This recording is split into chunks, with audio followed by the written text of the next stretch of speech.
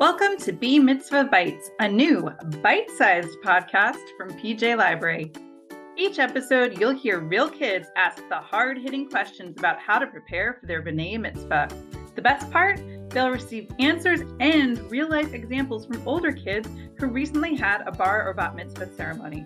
You'll hear everything from who to invite, how far in advance you should start preparing, tips for memorizing your Torah portion, how to deal with nerves, book recommendations, and so much more. It's the first episode! Today, we'll meet recent bat mitzvah Ellery and a few of our panel members. The topics? Well, Linus wants to know, how do you figure out who to invite? And later, we'll hear from Sarah Beth about how to handle all that attention on the big day. What is a good idea for people you should invite to your B'nai Mitzvah? That is a really good question. It depends a lot on kind of the form that your bat mitzvah is taking.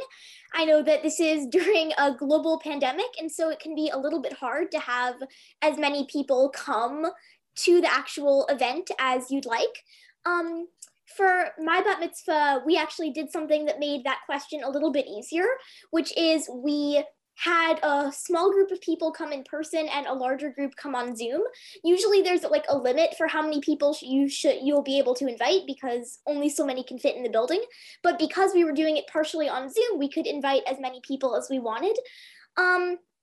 If you're not sure who to invite, I would just recommend ignoring the limit of people that can fit in a building for a moment. I would just recommend being as inclusive as you think you can be. I know that whoever gets an invite will be grateful to be invited to the big event. And if there is a limit, then I would just kind of think about how close people are to you, how happy you would feel knowing that they're there watching, and how good they would feel knowing that you thought of them when you were making the invitations list. How did you feel with less people? Were you nervous? Was it still as nerve-wracking? Yes, it was. I was so terrified. I was so sure that I was gonna make a mistake. The part that possibly made it the most nerve-wracking is about 5 minutes before I was supposed to go on stage, we had a technical thing that apparently all of the people who were supposed to be getting a live stream weren't getting any video, and so they weren't able to see anything. And so we were standing there ready for the rabbi to come and invite us to get into position, and he comes in on the phone we've got a technical problem, Jerry, get in right now. And we were what's going on?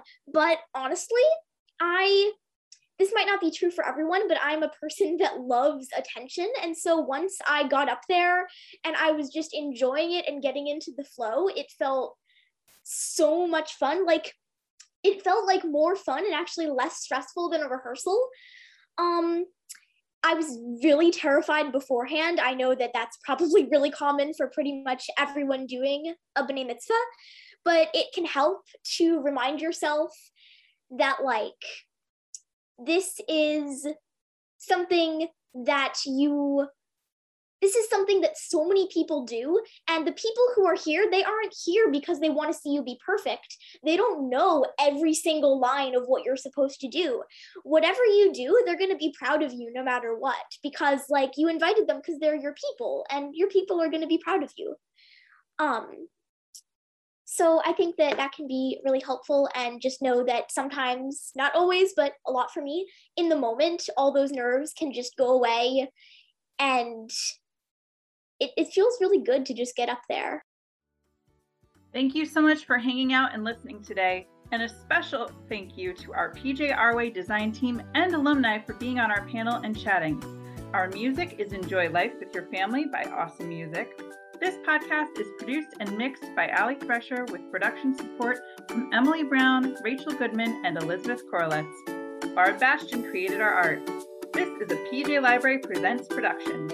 For more PJ Library podcasts and to sign up for free Jewish books, visit pjlibrary.org.